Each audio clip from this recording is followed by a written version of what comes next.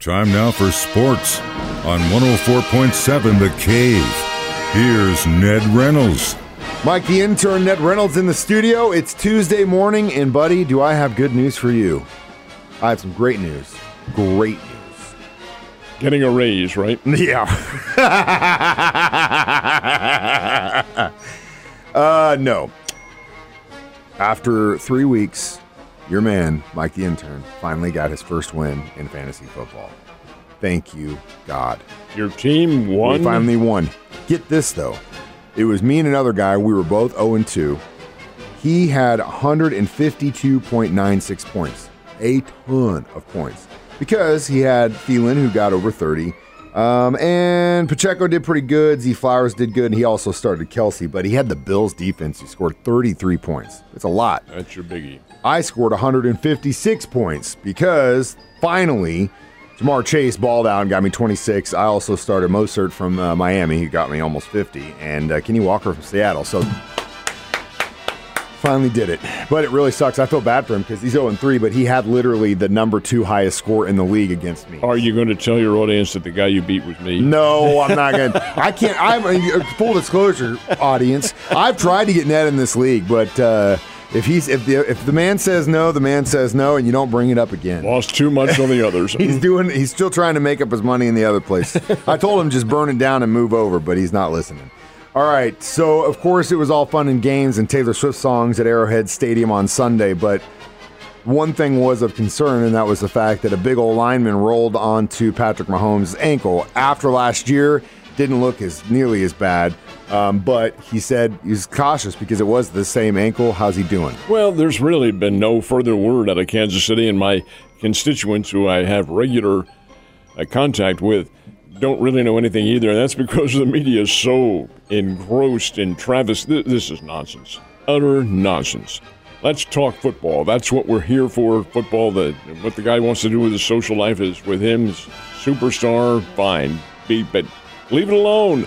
Let's talk football. So I can't get anything about him, but I have to believe it isn't very serious at all, and he'll be in uniform next Sunday night when the Chiefs play the New York Jets, and that is a Sunday night game. That's NBC Sunday night game, so we'll have an early or late broadcast here on. It'll be a good game, too, and we'll see what happens when the Chiefs go to New York.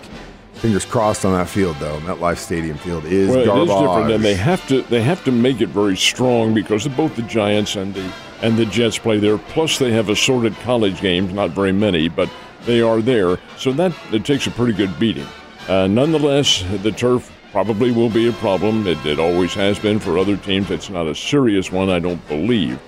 But the Jets, they're the ones who have me worried. They're not that bad a team. No, they don't have a leader right now, but they're not all that bad. That's the type of team that give the Chiefs some problems. Yeah, but I'm telling you right now, one of the most dangerous things is a good offense with an even better defense. And if the Kansas City Chiefs can knock into a top 5 defense with Patrick Mahomes leading the offense, watch out, league. All right, we already kind of talked about last night, but yes, the Bengals did get their first win of the season. Is that 1916, right? And it was their defense that won it over the Los Angeles Rams. I don't understand the Rams' offense at all. It's just not perking. It hasn't. They do have some injury problems, but so does everybody else. The Rams, a bit of a disappointment. Bengals get their first win of the year, but the Philadelphia Eagles is playing the Tampa Bay Bucks. Tampa Bay is a pretty good football team, folks. Philadelphia shut them down. Philadelphia's offensive line is really huge, and they opened up the lines for a guy named Swift. This is a guy named Swift, not a gal. And DeAndre Swift, who's pretty doggone good, really made the most of it, and so did Jalen Hurts. He was accurate through the air, and Philadelphia wins 25-11. The Bengals-Rams game was 19-16. Cincinnati got the win. And it was a little rain last night in Florida. They get any rain? Florida. Yeah. It always rains. Yeah, well, yeah, no. So it seemed to me like the idea was going to be a low score and keep it on the ground as much as possible game, and that's exactly the way it played out. All right. So now that golf is kind of moved towards a team sport for the next week, that means the Ryder Cup is coming up. When do those matches start? It is a big, big deal. They happen every 2 years, and it alternates between Europe and the United States. It used to be, a number of years ago, in fact, this is how it started, the USA versus England. That was the way it always was, and it was such total domination. The USA pros just winning every other year. So now they've changed it to the USA versus Europe, the European All-Stars. So as a consequence, and I don't mean that in a negative fashion, the matches are being played at different locales, not just in England, not just in Spain or France. This time it goes to Italy, just outside Rome at the Marco Simone Golf Club, which is really a very plush circumstance for the golfers. Anyway, it all begins on Friday, the USA versus Europe. It's Friday, Saturday, and Sunday, and on Friday the first matches are at 1:30 a.m.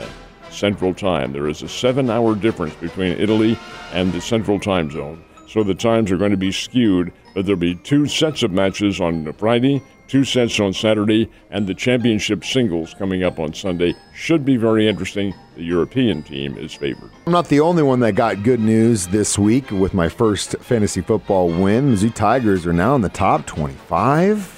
Yeah, and I have to admit to you, I'm a little bit surprised at this, too, because really, other than the Kansas State win, and that was a 61-yard field goal at the gun. And I would also like to add, if it had been in Manhattan, there was no chance in hell the Tigers win that game. I'm just throwing that out there. But it did happen. I know. And Missouri got the win. Other than that, though, they hadn't played anybody. And yet to be ranked in the top 25, well, yes, I'm a little bit surprised. What is in the future for Mizzou? They're coming off a 1-touchdown, 34-27 victory over Memphis. Memphis is not all that strong, folks. They're not weak, but not a real powerhouse. Missouri goes to and will be a pretty substantial favorite over Vanderbilt on Saturday in Nashville. But then things get a little bit more dicey for them. LSU comes into Columbia to play, and then you have the likes of Tennessee, Georgia, Florida, South Carolina, all that on the agenda. Kentucky, they're to be played, and they will be tough competition. There isn't any question about that. So will Missouri be able to hang on to their top 25 ranking? Well, we'll have to wait and see. The football gods will tell us. Yes, they will. And my K-State Wildcats are facing off with the Cowboys Friday night. And that should be a good game. How's Oklahoma State looking so far this year? They're down. Okay, well, they're not the power that they have been.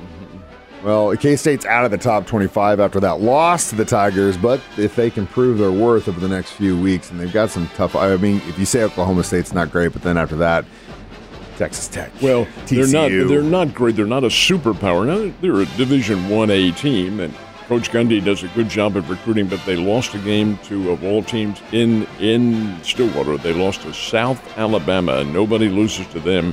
It's a Division 1, but it's a lower-level Division 1. And to wipe out Oklahoma State the way they did, now the Cowboys are struggling a bit. Let me ask you a question. Do you think the fans in St. Louis are kind of breathing a sigh of relief this week that is the final week of regular season baseball? Or do you think now it starts to ratchet up to where, okay, now what the hell are you going to do, guys? It's the latter.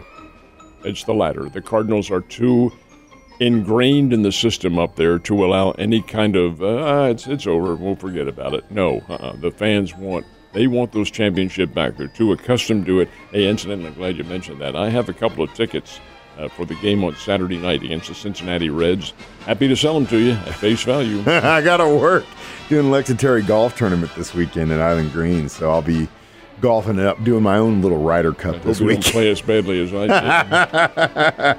But hey, it's been a good season, and Royals, how they've been having even though they've been out of contention for probably 3 months, they're playing fun baseball, and it's been that way for the last several weeks. I told you yesterday, too, Mike, that I put a lot of credibility into how these teams end the season. The Cardinals are ending it, I should say, on a whimper. They play the Milwaukee Brewers tonight in Milwaukee in the next 3 games. The Royals are playing great baseball, and I think this really bodes well for them. They're a young team. They've had trouble getting together this year, and 102 losses is nothing to praise about at all, because that speaks for itself. But they have played winning baseball the last 10 games. They're 9-1. 9 wins, 1 loss, swept the Houston Astros. This is a team that's capable, and now that they are together, and I hope the ownership and management keeps them together for over the winter, I think they'll put on a much better show in 2024. Yeah, I hope they can, too. They've definitely been playing a lot more fun baseball. I know you're ingrained in the Springfield Sports Hall of Fame. When's the day for that celebration? It is 1 week from tonight, next Tuesday. And it is a very big deal, folks. It's a charity event. We're a 501c3.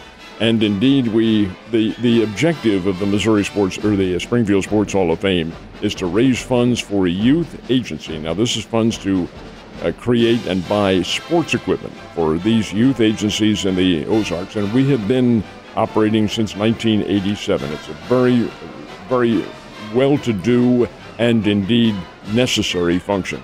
But we use the Sports Hall of Fame as the conduit for getting that done. The event will be held at the Oasis. The get-together, the social hour, begins at 5 o'clock. The event begins at 6 with the opening ceremonies, the dinner, and then the inductions. This year, Grant Wistrom, the former St. Louis Ram and Webb City star, will be inducted, along with the boxer from Willard, B.J. Flores. The hugely successful soccer coach, Jeff Rogers from Springfield Glendale's going in. Casey Garrison Powell. And many of you remember her. She is only the second all-time leading Lady Bear scorer, Casey Garrison. She will be inducted. Barb Coward, a longtime official at Drury, and Bevo Looney, who when I came here as a young reporter back in the late 60s was reputed to be the fastest human being in the history of the Ozarks. He will be inducted. And the Marshfield Lady Jays basketball team from the 1980s and 90s, 102 straight wins. And they had 7 state championships, 12 Finals Four, many of the famed names in area basketball. All that will be there. It is next Tuesday night at the Oasis. There are tickets available. We advise you to get them now because it is a very big deal. And Ned's going to try and do a foot race with the fastest guy in the Ozarks. That will not happen. Damn, I was trying to get that in. Ned, you have a great day.